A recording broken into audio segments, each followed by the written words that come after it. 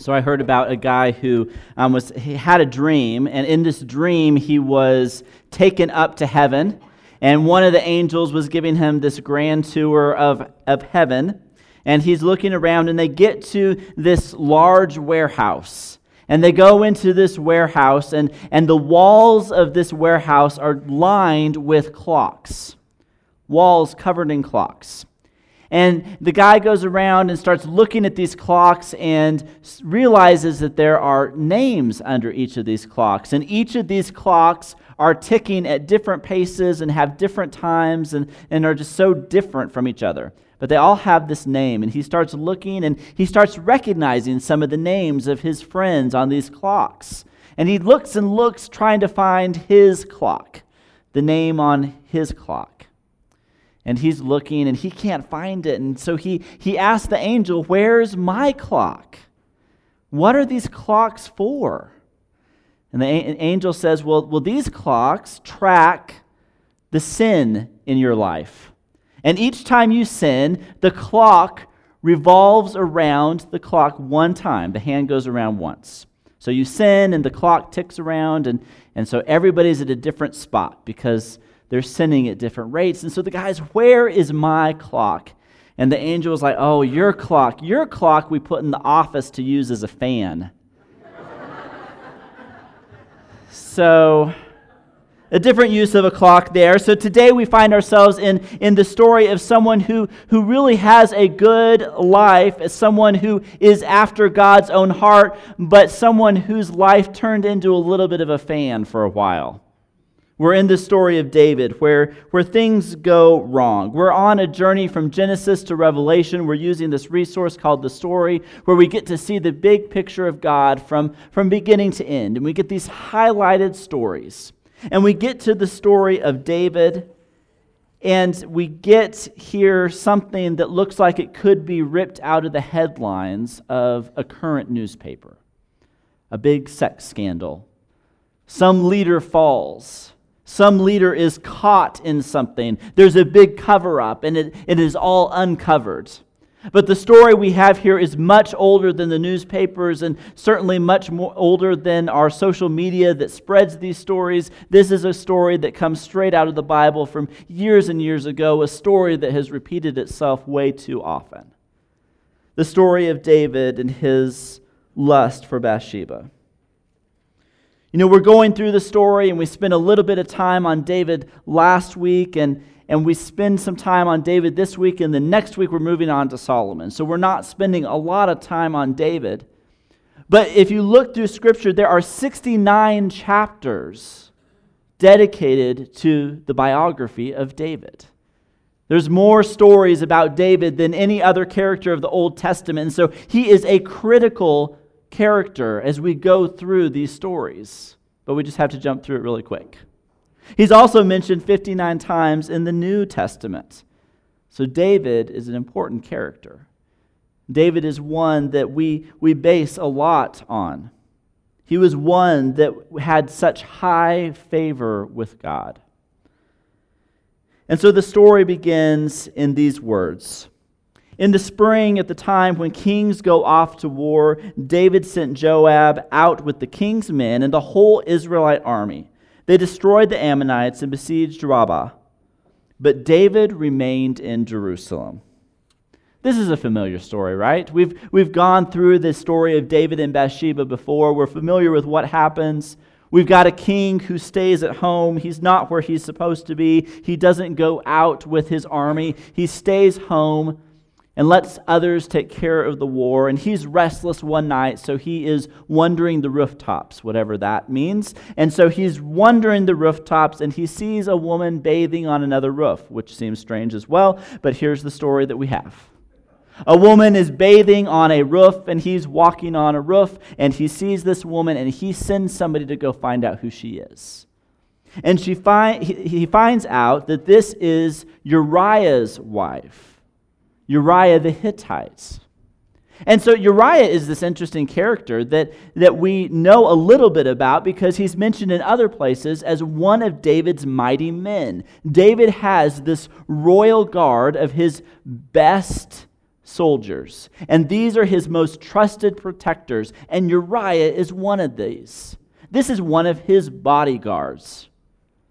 Uriah is also a Hittite, which means he's not an Israelite, right? Which means he's a foreigner who has come to live in Israel and has converted to become a part of this nation. So he's an outsider who has come and devoted himself to being a part of Israel, even to the point of sacrificing his life to become one of David's bodyguards. His name means Yahweh is my light. Yahweh is my light. And here is Uriah out on the battlefield, and David finds out that this is Uriah's wife, and he sends for her anyway. He calls her in, and they have a one-night stand, and he gets the message, I'm pregnant. And now David has a real problem on his hands, because what was secret is no longer secret. There is now evidence for his indiscretion. And so this is his response. David sent word to Joab, send me Uriah the Hittite. And Joab sent him to David. When Uriah came to him, David asked him how Joab was, how the soldiers were, how the war was going. Just a little bit of chit-chat. Hey, buddy, how's it going out there? And then David said to Uriah, go down to your house and wash your feet. And so Uriah left the palace, and a gift from the king was sent after him.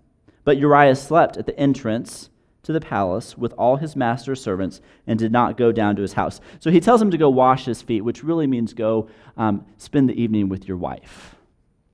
And so he sends him home to go get his wife pregnant. So now there's a reason for her pregnancy. But Uriah doesn't do that. Uriah decides to stay at the footsteps of the castle. He stays there at the entrance to the palace where all the servants are, and he is not willing to go home to be with his wife. So David finds out, and he calls Uriah. He sends him home in hopes that this would happen.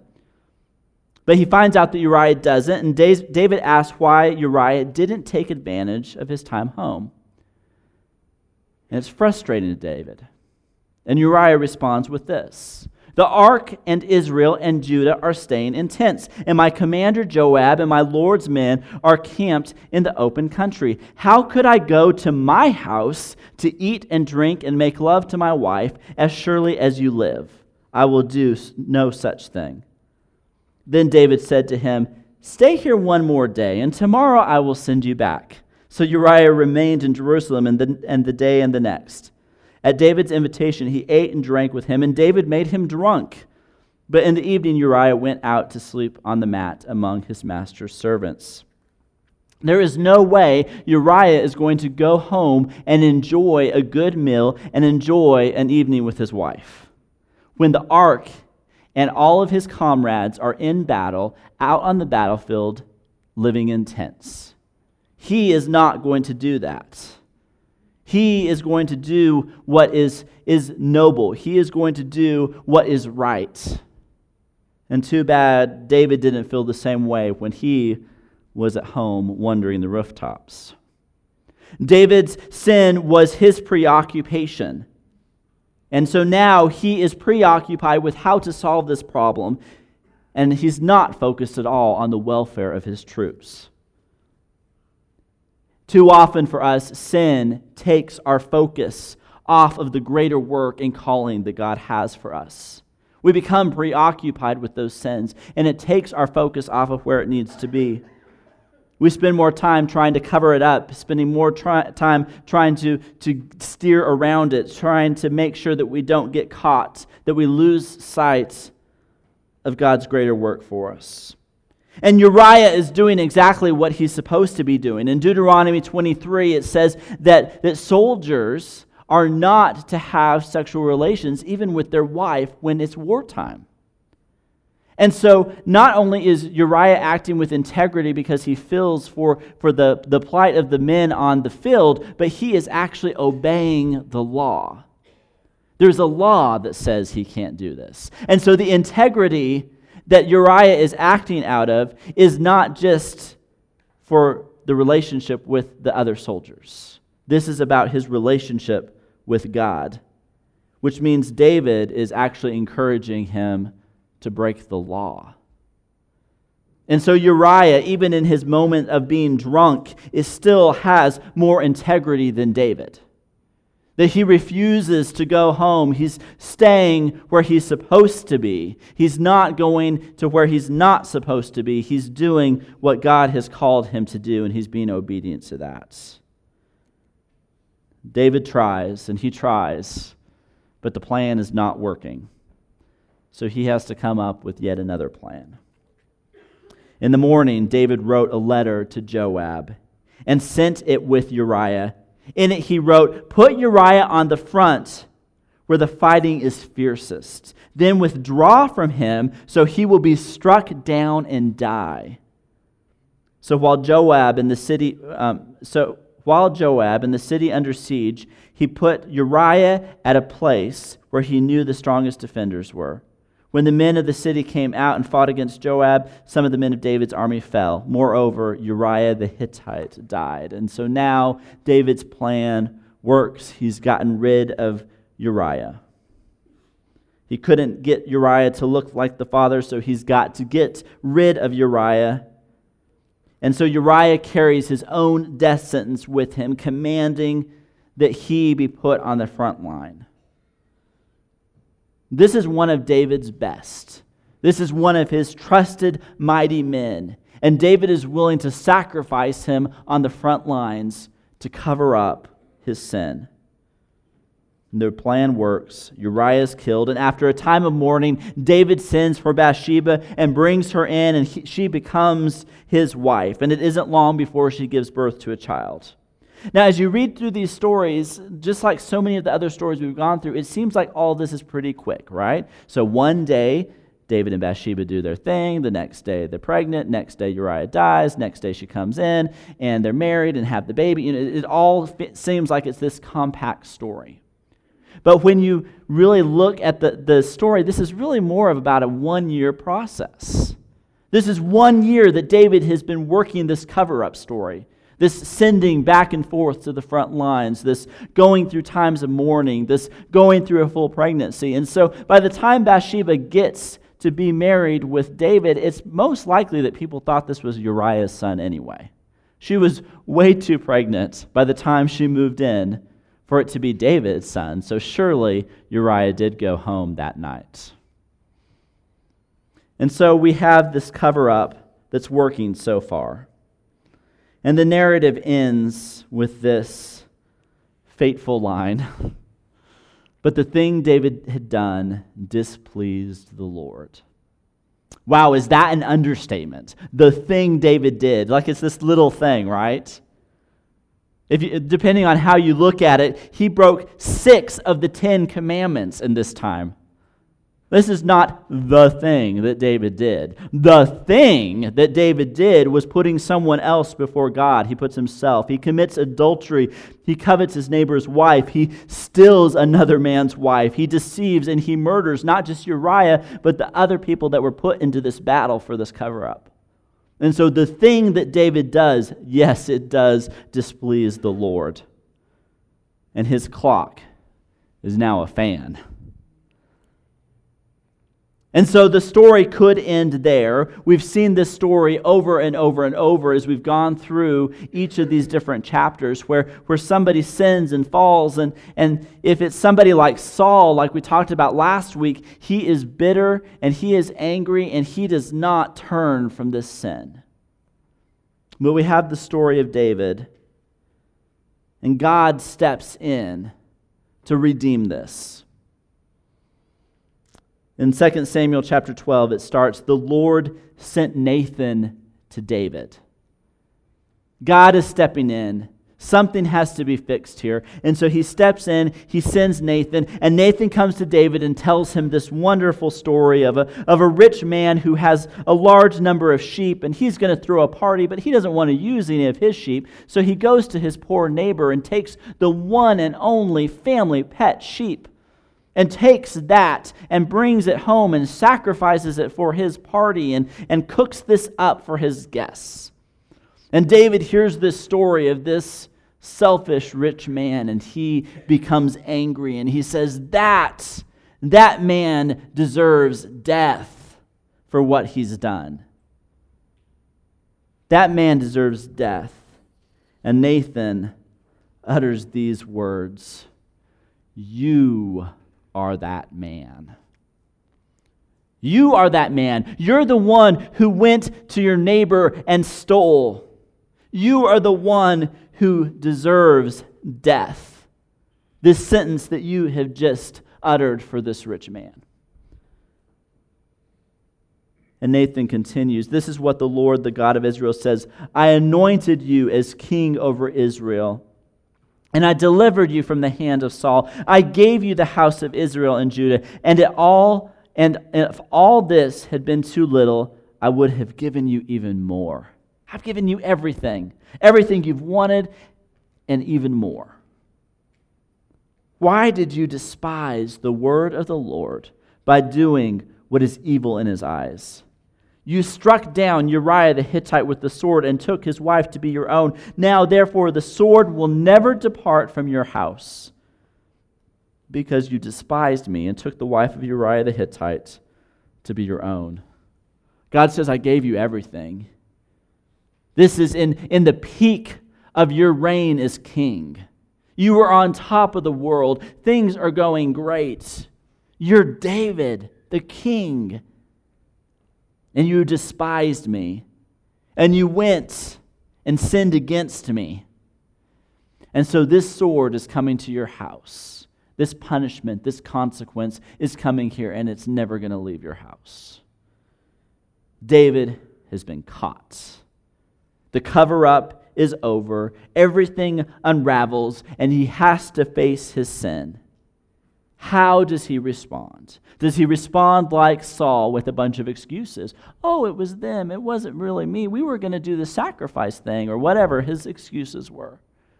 No, it's not going to be Saul. David's response is different. He says to Nathan, I have sinned against the Lord. I'm caught. I've sinned. I've messed up. He takes ownership of his sin. I've sinned against the Lord. And it's about this time that we think Psalm 51 was written. Have mercy on me, O God, according to your unfailing love. According to your great compassion, blot out my transgressions. Wash away all my iniquity and cleanse me from sin. For I know my transgressions, and my sin is always before me. Against you, you only have I sinned, and done what is evil in your sight. So you are right in your verdict, and justified when you judge. And he finishes it out with, create in me a pure heart, O God. Renew a steadfast spirit within me. Do not cast me from your presence or take your Holy Spirit from me. Restore to me the joy of your salvation and grant me a willing spirit to sustain me. It must have been incredible when David later heard the words from Nathan in chapter 12, verse 13. The Lord has taken away your sin.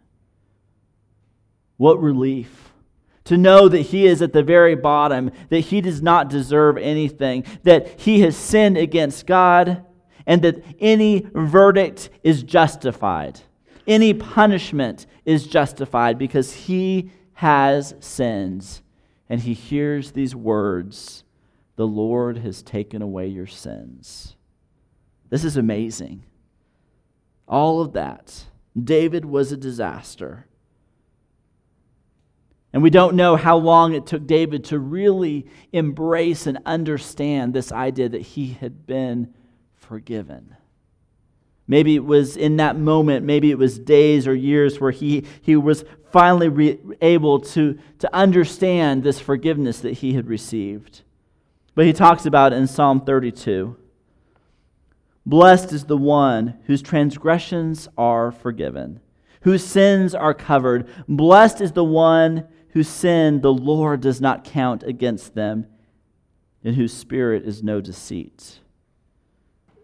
when I kept silent, my bones wasted away through my groaning all day long. For day and night your hand was heavy on me. My strength was sapped as in the heat of summer. Then I acknowledged my sin, and you did not cover up my iniquity. I said, I will confess my transgressions to the Lord, and you forgave the guilt of my sin. You are my hiding place. You will protect me from trouble and surround me with songs of deliverance. God is now David's hiding place. He doesn't have to hide his sin in some dark place. He now hides in the presence of God, where all things are known and all things are forgiven. Even though he had spent the year trying to cover things up, he had been trying to hide his sin, he comes in and is resting in God's presence. When facing our sin and confessing it, we're actually putting it in the one place where it can be covered. We don't cover it up with our own stuff. We cover it up with the grace of God. His grace covers that. And so we rest in that we confess that and we send that sin over, and God hides that. He takes that. The story of David and Bathsheba, this is a dark chapter for David. Such an incredible life, so many stories, story after story, where he is the hero. And then we get to this dark chapter. But this is not a story about David's sin. This is a story about David's restoration. David is restored. That's the moral of the story. It's not about David's sin. It's about the redemption that comes through confession. There's a few observations here. One is, at the heart of the problem of sin is the problem of the heart.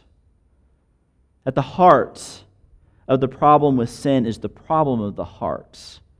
As David prays in Psalm 51, there are two major moves of that psalm. The first 9 verses, David asks God to forgive him of his sins. But then in the final 2 verses, David asks God for a transformation of his heart. I've sinned. I've messed up. Forgive me. But it doesn't stop there. God, I want you to create something new in me. I want you to transform me. I don't want you just to erase this mess up. I don't want you just to forget about this sin. I want you to change me. Make something new in me. Make me a different person. Transform my heart. David is not just interested in his sins being forgiven. He's interested in his heart being transformed. And he's praying for his sin to be pardoned, but he's also praying for a heart to be purified. He's not just praying to be free from the punishment of sin, but he prays to be free from the power of that sin. David knew that it was the lust of his heart that had led to this sin. It was a heart issue that got him down this road, and he knew that his heart had to be transformed. He knew that at the heart of the problem of sin is the problem of the heart. And so how often do we actually pray for God to transform our heart? We get to some place where we realize that we are wrong. We realize that we've sinned. We realize that we've made a mistake. And so we pray for forgiveness. We confess that. But do we take that extra step and pray for a transformation of the heart? That it's not just about the sin that I've committed, but the heart that led me into that sin to begin with. And so as we approach our confession, as we look at the sin that's in our lives, as things creep in, we need to look at what the heart issue is behind that. And we pray for God to transform the hearts, that He creates something new in us. To ask God for a pure heart is to ask Him to enable us to crave what He craves, to desire what He desires, to love what He loves, to dream what He dreams, to laugh what He laughs, to desire what He desires, to weep over what He weeps over. We want to be like God. We want to reflect Him. And so we ask God to transform our hearts into that. Another observation as we look at this restoration of David is that God's forgiveness restores us into right relationship with Him, but it doesn't erase the consequences of our actions. Forgiveness is about our relationship with God. And we receive forgiveness, and that brings us back into right relationship with Him, but that does not necessarily erase the consequences of those sins.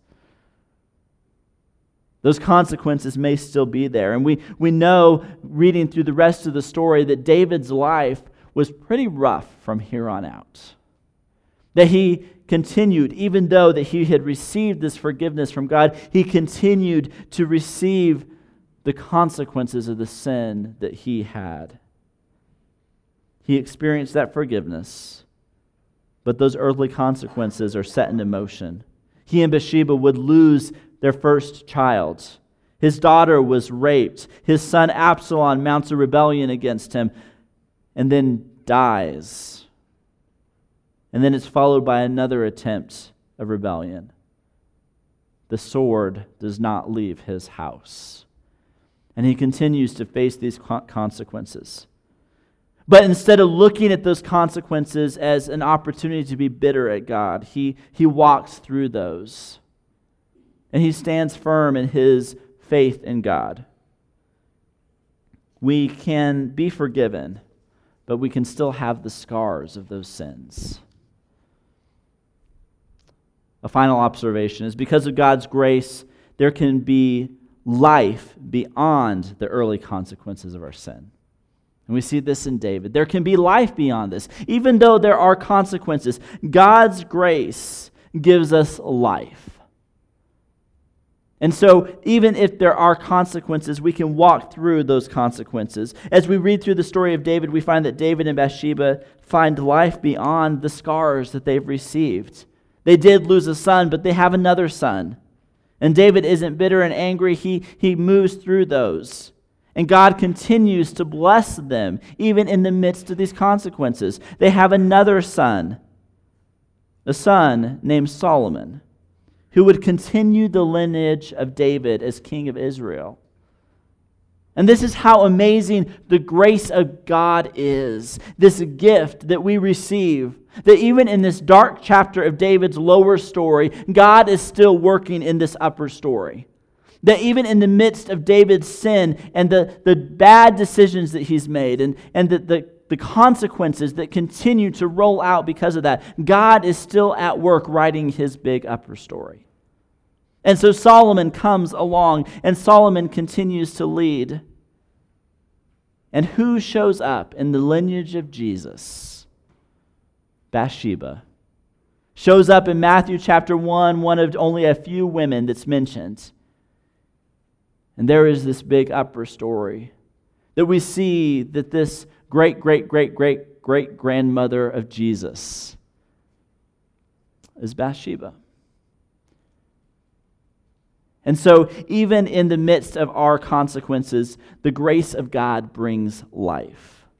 Our worst chapters don't have to be our final chapters. Our worst chapters are not our final chapters. That even in the midst of sin, even in the midst of mistakes, even in the midst of rejecting God, we come back to God, we surrender to Him, we get on our knees, and we confess that to Him, and we receive grace and forgiveness. He is standing there waiting for us. And so on any given Sunday, there are people here who come into church who have messed up at some point in their life.